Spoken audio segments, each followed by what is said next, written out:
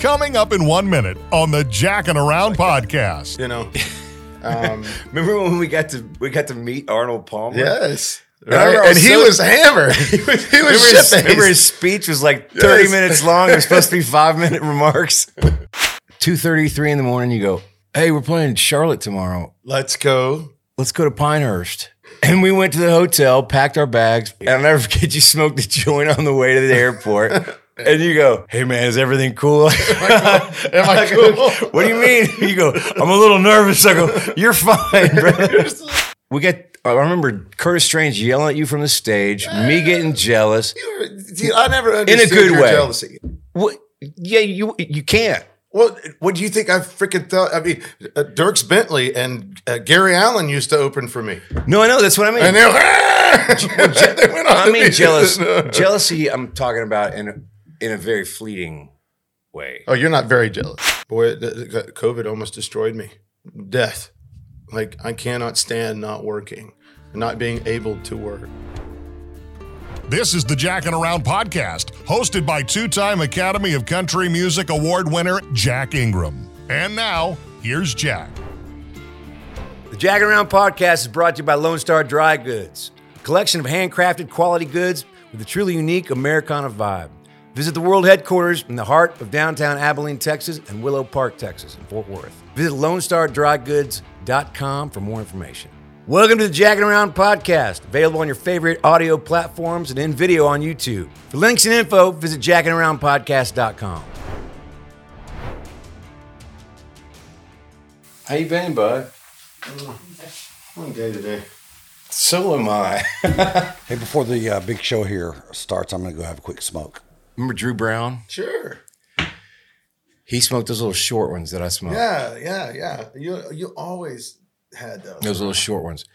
And the reason I did is because I never smoked.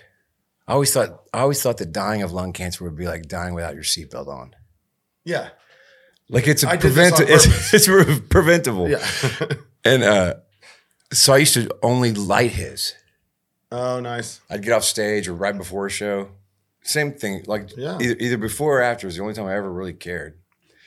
And I'd take his and I'd hotbox him. I'd take like 2 big old drags. It's funny you say hotbox. Corey says that all the time. That's her favorite. That's her thing. Corey does it. My wife. I keep saying Corey. I want everybody to like. There's Corey Morrow and Corey Green, but we always called it. Both of them are your wife. There was Chick Corey and Dick Corey. But that was kind of. She doesn't really understand what it's like. And I really, honestly, I say she doesn't. I don't think really anybody knows what it's like individually to know that 15, 20 minutes beforehand when you're inside you're inside the space of whatever hat you're wearing. Yeah, man. and it's just ping pong and in there and you're like, what's going to happen? So. And all the expectations that nobody, hey, Tweedledoo. All right, y'all do your thing. Hold on one second. I'm going to get another. We're going. Oh, no, I've got another thing of this. Hey, Twinkle Dinkle. What did I call you? What did I say? Oh, something about me twinkle dinking around as I'm getting ready for these shows. When you were doing it with Craig, I watched that. That was the last episode that I watched when you were doing the show with him. Yeah. And Twinkle Dinkle was doing the same. I told the other night, I go, you're a character in the show. You're like the neighbor. Yeah. Yeah, you're the guy that with the like, what the fuck are you doing, man? Jesus Christ. You can't see him. Jack Ingram. You are rolling, right? Yeah. Matt Heavenblow. How you doing, buddy? Is that what you call a heave and blow? We always had names for everybody. We call them either the toe or the TPD. We called it. Yeah. We'd show up somewhere where there would only be towels and Diet Cokes. We call it Greg Henry Budget Management.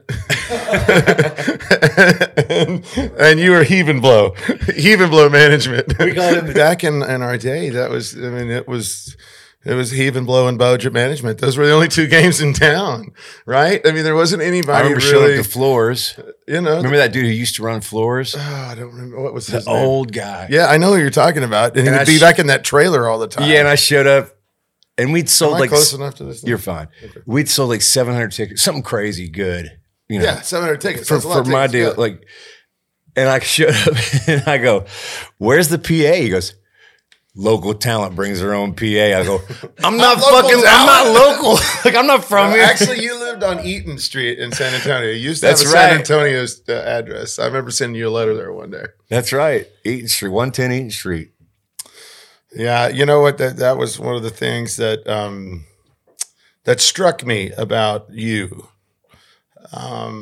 As a young man, you wrote me a letter after I'd put out Dance Hall Dreamer and I'd opened a show for you. And it's actually when you were living in San Antonio. Oh, wow. Because the address was what's it called? The return address was on that road. And I still have it I have that top thing I showed you the other day with pictures and all my collectibles. Right. And I have a letter from you. I have a letter from George Bush, and I have a picture of you and me and Arnold Palmer and Winnie Palmer from Houston. That's right, man. I had just a few things like that, you know. Remember when we got to meet Arnold Palmer? Yes. Right? And he was hammered. he was remember his speech was like 30 minutes long. It was supposed to be 5-minute remarks. And I remember Ernie Els was there, and the dude who won 2 U.S. Opens in a row. Yes, what's his name? Ernie Els. No, the other guy. Oh, Curtis Danes was there too. And he knew you, and I was so jealous. Yes, but Ernie Els came back after the show was over, and we were back in our little green room, which was basically a closet. And Ernie, he goes, "Oh, you say you're a golfer," because I was talking about golf on stage, and we were actually, for those that are listening, Jack's a much better golfer than I am. But anyway, we talked about playing Pinehurst. Yeah, and so anyway, he goes, "You're not a golfer." He goes, "Show me your grip." He hands me a butter knife, and I put my hand on the butter knife, and I show him my grip. He goes, "All right, you're a shitty golfer." And I just remember that moment. You were there, and just the fact that we were so pretty. That picture of us is really good. It's just funny to me to think back when we first started. Yeah. And, the places you'll go. My mom, I love sending like graduates, high school graduates, that Dr. Seuss book, the places you'll go. And it's like, I always thought it was kind of a throwaway or whatever. But think about that. I remember Curtis Strange yelling at you from the stage, me getting jealous. I never understood in a good way. Jealousy. I never understood that. What? Yeah, you can't. Well, what do you think I freaking thought? I mean, Dierks Bentley and Gary Allen used to open for me. No, I know. That's what I mean. And they went on. I mean, jealousy. I'm talking about in a very fleeting way. Oh, you're not very jealous. No, I'm aware of what's going on around me. And then I go, how come you didn't yell my name? That's the only thing. That I don't mean jealousy like pissed off. Fuck you too, Jack Ingram. Yeah. But it's just so funny to me that like, that's just one night. Right. That we've spent together. One of my favorite nights was in Norfolk, Virginia. And I'd just gotten up at like 4 or 5 o'clock in the afternoon, and I crawl down off the bus, and you're covered in sweat, and you've been exercising, right? Yogging. You were, yes, and you were just and I was like, God, and I'm this Randy Rogers shaped person all my life. You just didn't. And this magic moment brought to you by Randy Rogers. Hey, Randy. And so I've always been this thing, and you're jogging, and I was like, that's why Corey talks. That's why my wife talks about Jack all the time, is because he cares about his appearance. And anyway, that was a long time ago. Now obviously, I was about to say, I remember caring. Yes. That's what I mean. That's like, I remember thinking I was behind somebody, or they all did, behind an 8 ball somehow. Not did, didn't we? I guess.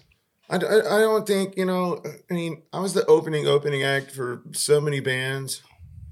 Chesney and Keith Urban and Dave Matthews and shit. You were the opening band in Lubbock, forever. In Austin, like for you.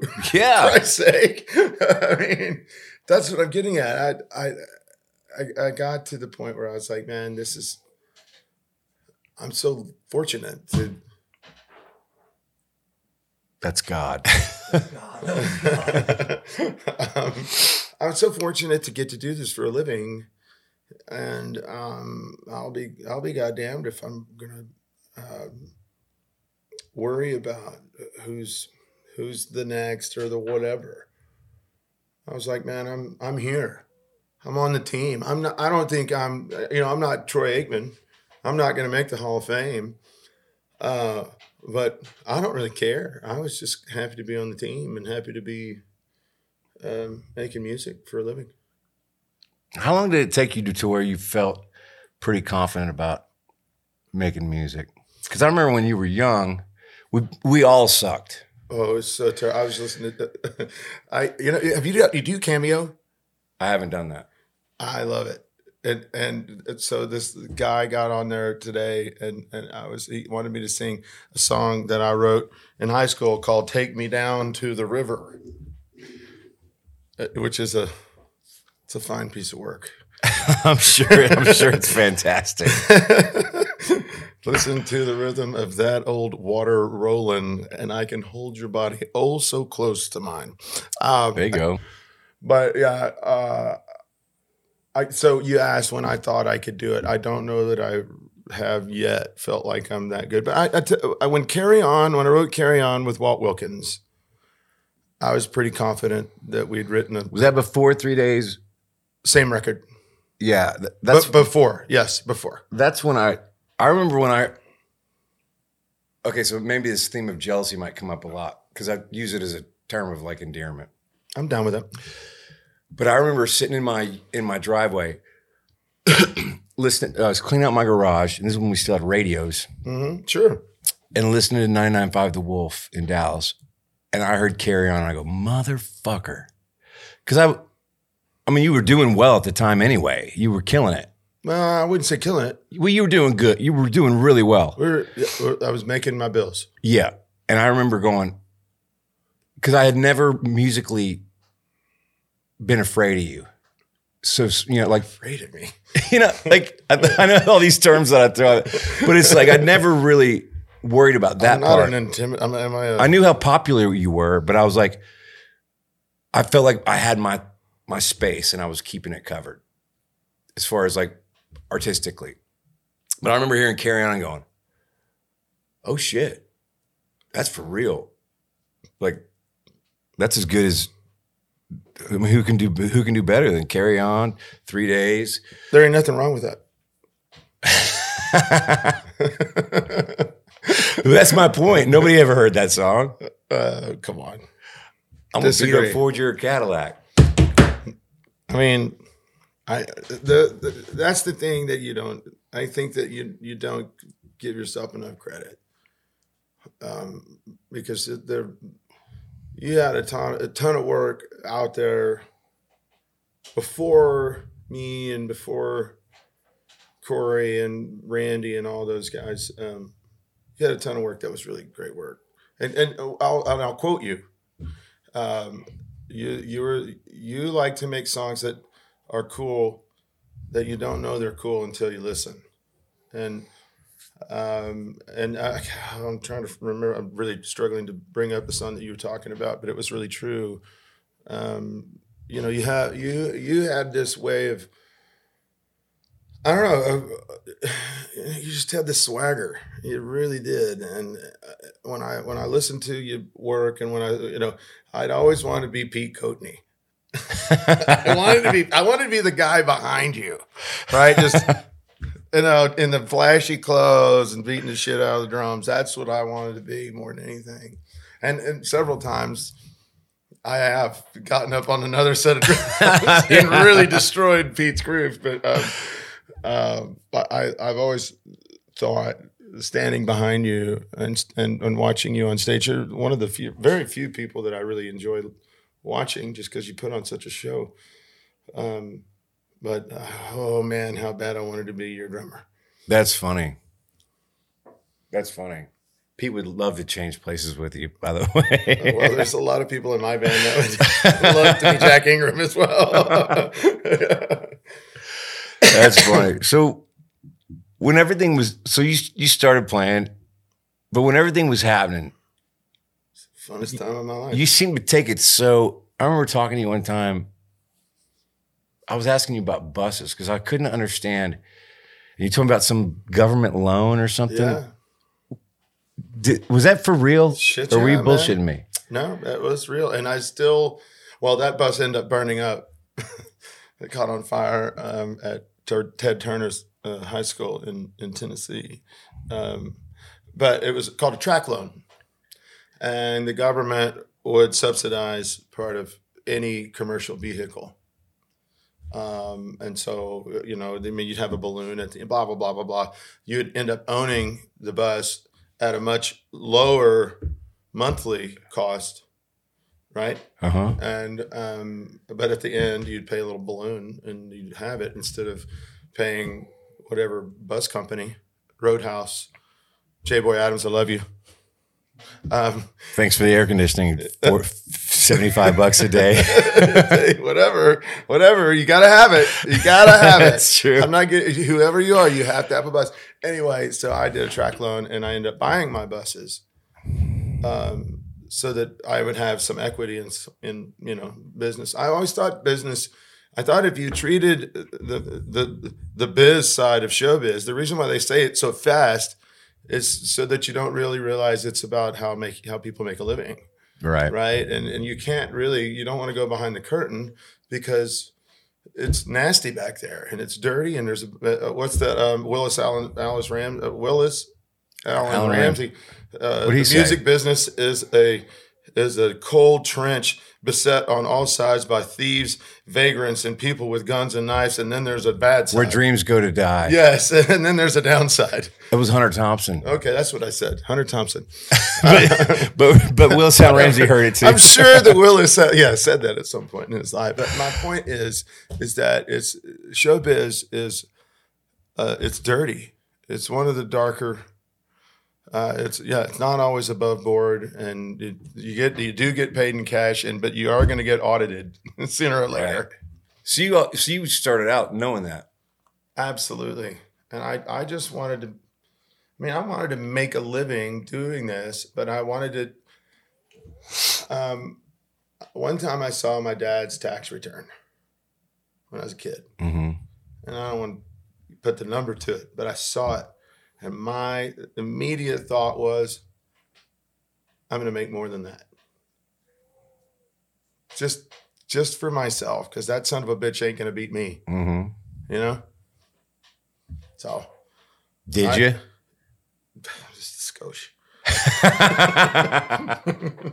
Just a little bit. That's funny, man. I got, I don't know, I really got to the point where I watched everybody around me spend so much money and lose so much money.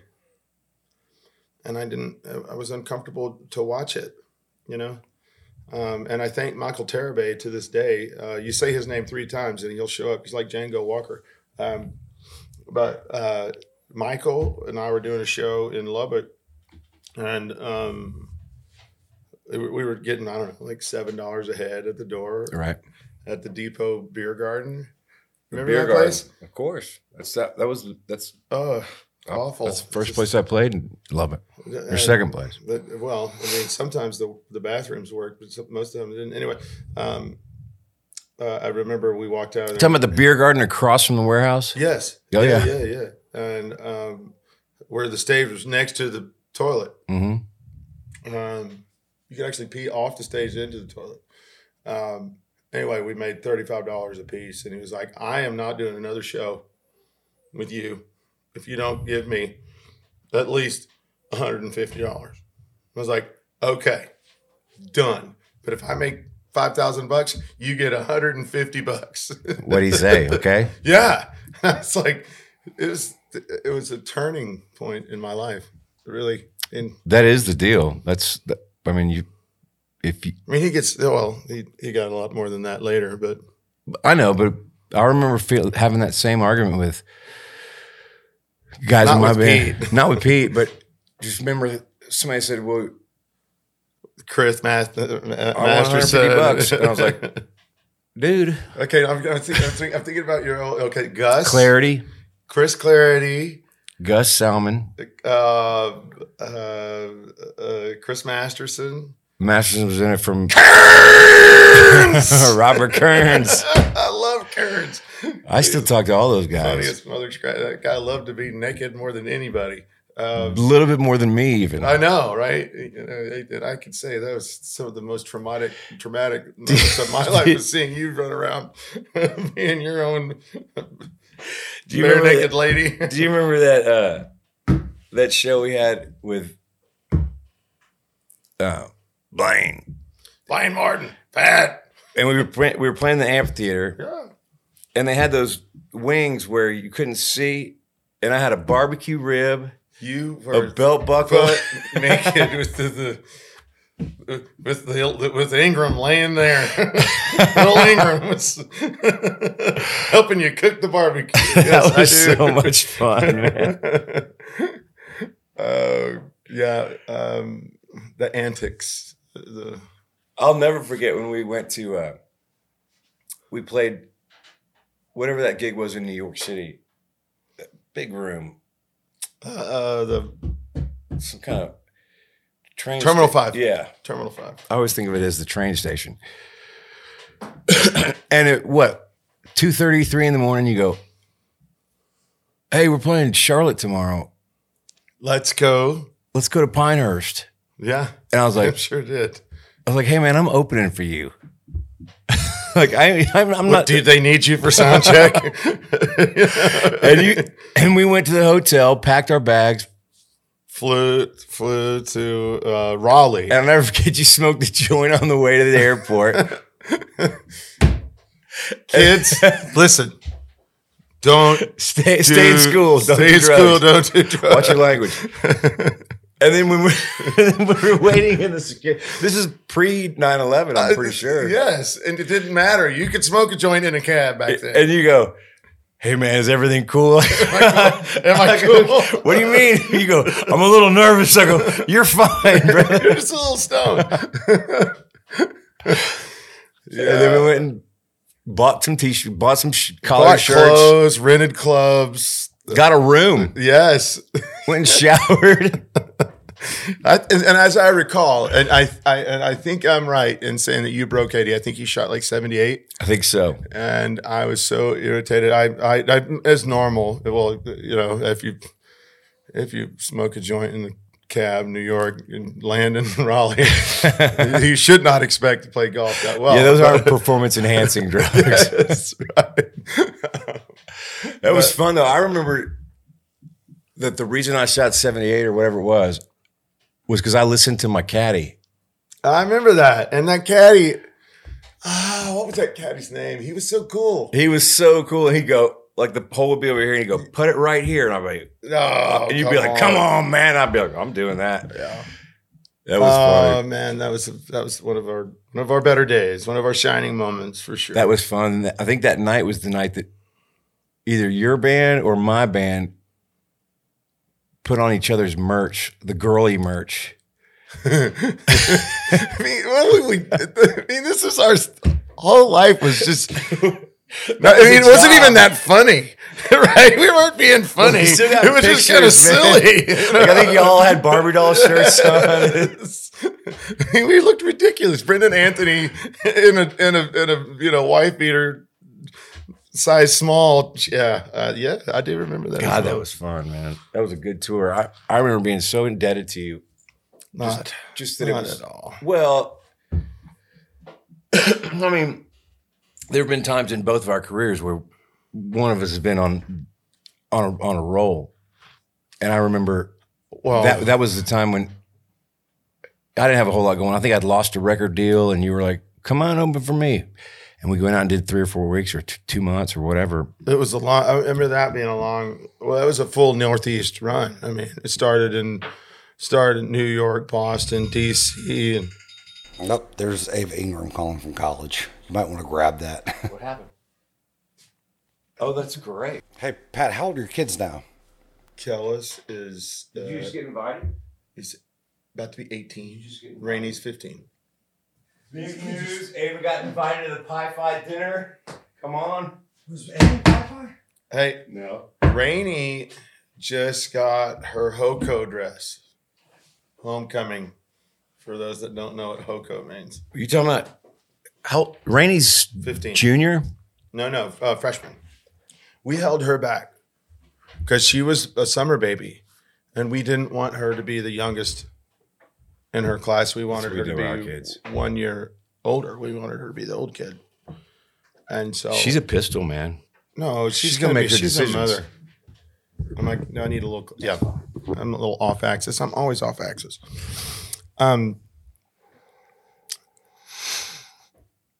I never understood what Corey saw in me. I never got that. She's smarter. She's all that, right? She's you know, and so I never.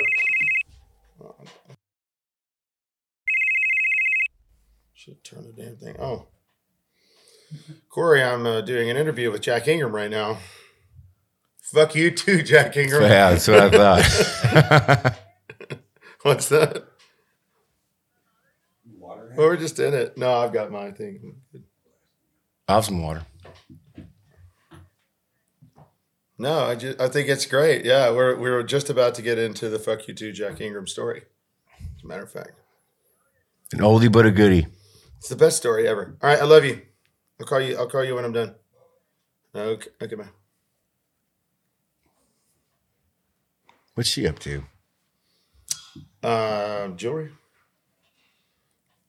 That's great. Corey Green Jewelry. CoreyGreen.com. K-O-K-O-R-I. RI.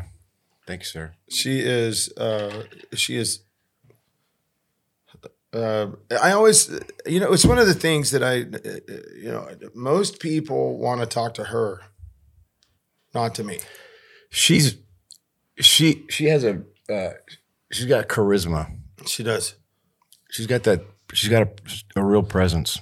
And her face is electric, right? I mean, she's got, like, her eyes are big and her ears are big and her nose is small and her features are just so, and it's attractive. Yeah. It's very pretty to look at. And she has interest. But she takes an interest in who she's talking to. Yeah. She will look at you and not, there's no bullshit, right? And that's the thing. And I think if you really want to know what drew us to each other is that neither one of us, I'm going to tell you what I think. Right. And that's what gets me in trouble most when I'm on stage, especially if I've had a few drinks and somebody's out there doing their thing. And I'm like, you look like an idiot. And then I'm like, oh, wait, but so do I. But so what? I've got the microphone, I'm louder. Yeah. And, but she's just so engaging and present and intelligent. So it's one of those things where. So what did she see in you, man? Like, honestly, you've had 20 something years to think about it. I think I'm straightforward. I think her dad is a very hardworking man, and I think I'm a very hardworking man. I was sitting around my ass. Boy, COVID almost destroyed me. It really nearly did. Death. Like, I cannot stand not working, not being able to work. What did you do? I drank. Right. Period. And it was, but I don't know. I work hard. I think I'm committed. I'm not a runaround guy. I think I'm just like every other guy in this world. I mean, I'm stupid, but. Right. Does she laugh at your jokes? She thinks I'm funny. And I think I'm moderately entertaining. You are that. She says that I absolutely lack an internal monitor. So whatever I think, it comes out. Right. And that leads to fun and embarrassing situations for us. But I love the two of us. I really, and I like, there's not much I enjoy more than being around her. And she is so protective of you, of me and our people. I mean, our people, it doesn't matter if it's that guy sitting right over there on the couch, you for that matter. I mean, if anybody ever takes you to task in front of her, F you and F the horse you're riding in on. Jack Ingram is one of the baddest mother scratchers ever, and she'll go to town for you. That's me. I also love one time we were on tour and I had I had a haircut that was funky or something. And man, she'll give it to you. It was in that Ryan dude was on some kind of reality show with Jessica Simpson's sister. Yeah. What was that? Ryan something. Seacrest. No, it wasn't Seacrest. It was anyway. Well, my hair was sticking up, and she came up to me in Athens, Georgia, and goes, "I don't like your hair that way. You don't need to be anybody else. You're you. You be you." And I was like, "Hey, man, I just got a bad haircut." It's just a haircut, man. So tell the story of the night you met Corey Green, because I think you tell it better than I do. I remember it as well as you do, but if I remember correctly, that was also Depot Warehouse. One of the first nights I met you. I think it was the night. That's my favorite story. It's two stories in one. It was. One was that the owner of the bar came up to me. This is true. Before the show, or you were doing sound check.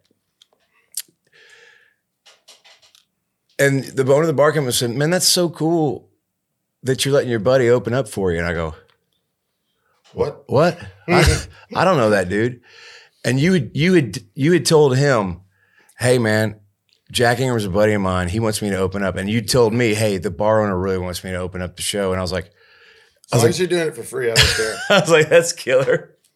So that was the first night we met. I don't want a gig. And you had me sign your guitar. Twice that night. And I got drunk and you signed it another time. And then we're hanging out backstage and you're holding court backstage. And it had been packed that night. We had a ball. You're playing like, "Here We Go." You told me the song was about me. And it wasn't. It was about like Robert O'Keefe. No, Cherry Jeff. Cherry Jeff. But still. You go, "Hey, I wrote this song about you." I was like, "We don't even know each other." And then some chick shows up at through the backstage door and goes, "Fuck you, Pat Green, and fuck you too, Jack Ingram." And I was like, "What the fuck? Who's that?" That's my girlfriend, soon to be wife. Because I've been ignoring her to pay attention to you. God dang. And yeah, that was 1993, whatever, 94, 95. Was it 95? But yeah, Corey didn't appreciate that night at all. I was paying you a lot more attention than I was paying her. That's funny, man. But look at you. All my little trinkets are out. Yeah. That was fun, though. I can't believe that's Guy's pen. Guy wrote that. I wrote it with him.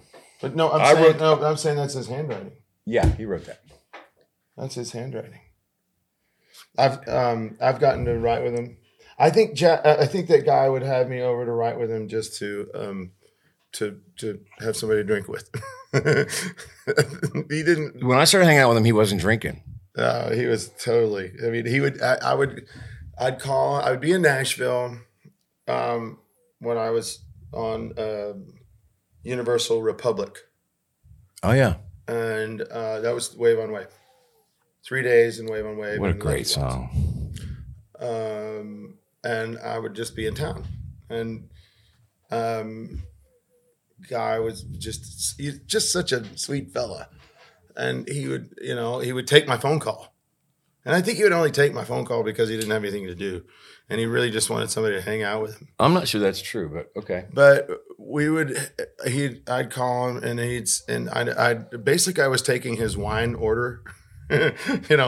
Whatever, I want this cab, I want that cab, I want the Chardonnay. I'm a Chardonnay guy. And he would have this mountain of weed. And he'd be building his newest guitar. Right. And then he goes, hey, he'd be like, we'd write for an hour, quote unquote, which is basically him smoking weed and looking out the window.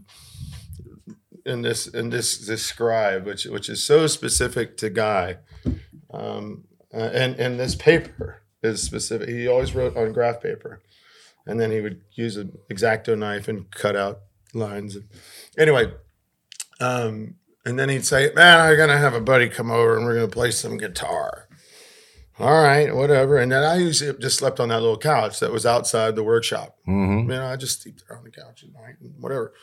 But his buddy would be like Daryl Scott or Steve Earle or, somebody'd come over. And Sean Camp, yeah. Yes, exactly. And I'd be like, I'm just going to sit here and listen.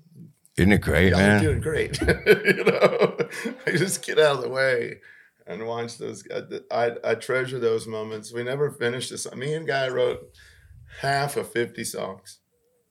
Yeah. Never finished one. Well, I'm not sure he ever finished a song, period. Yeah. I mean, they're all so great, but he was always figuring shit out. Great point. Yeah. I remember he goes, play me a song. So I played him what I thought was my best at the time. Yeah, sure. And he goes, well, that just sounds like a Richard Lee song. And I was like, wait a minute. Richard Lee wrote Don't Make Your Brown Eyes Blue. Okay, fine. I was like, fine. But he said it in such a derogatory tone, like he was bummed out about it. And he goes, play me something fun. And so I played him this song I wrote with something fun. John Randall and Bobby Pinson called Jones, Bobby Pinson. Jones God, I love writing with Bobby Pinson. He's a trip. Dude, he makes me feel like I'm drinking when I'm not drinking. Yeah, he's great, man. But anyway, he goes, when I finished, he goes, why'd you do that? I was like, hey, motherfucker, you asked me to play something fun. Like, he was a trip, man. First thought I met him, we were in Lubbock at the Godbold Center. It was him and Jack Elliott doing a show. Ramblin' Jack? Ramblin' Jack. And David Henry and just all my Paige Blanton and all our friends that are still to this day known within the Texas music industry just for being around all the time. We went back, me and David and Paige, and went backstage and after the show, and they were all drinking, late night whiskey, playing pool. Mm-hmm. In the little pool hall, and I lost. I think I'll say I lost $100 to a guy, and like years later, he opened his wallet and took the check out that I wrote because I didn't have any cash. He took the check out. I was like, yeah, you still owe me $100. But anyway, they were playing guitar after that, and I played Dance Hall Dreamer for him, and I don't remember if it was Jack or Guy that looked up to me right after I finished, and I'm just an old dance hall dreamer. Yeah. And the line was, what else you got? Oh, boy. Not a good sign. God damn, I tried hard. That's funny. That's why I would never go. I met him in like 1997, I think, or 96. But, and he said, come over to the house. Come on, when you're in Nashville, come out. I was like, I ain't coming till I don't care what you think. Yeah, but what I think did you ever get to know Travis, his son? A little bit, yeah. Yeah, I think once we got to know Travis and that relationship kind of started making its way into Guy's ears, I think that's when he was more accepting. Well, he was always looking for new talent. He was always kind. He'd write with anybody. Yeah, he was kind. That's what I liked about him, and he had really good taste in and booze. He really liked and great weed. wine. Yeah, and weed. I mean, kids, stay in school. Stay off drugs. I think I still have I would always try and keep tabs on which was the cigarette and which was the joint, because he'd always have two going. And one time I stole one of his roaches. Oh, nice. I still have it. I still have it somewhere. I should have done that. Little I should have DNA. done that with Willie too. Jesus, it was a decade of my life I don't recall, but I remember that decade. yeah, You were flying high. yeah, man. It was fun. It was great. There was great moments and there were bad moments, but I'll tell you, the moments that the moments towards the end where I realized that it's not great to be the drunk guy on stage. It really hurts your feelings to not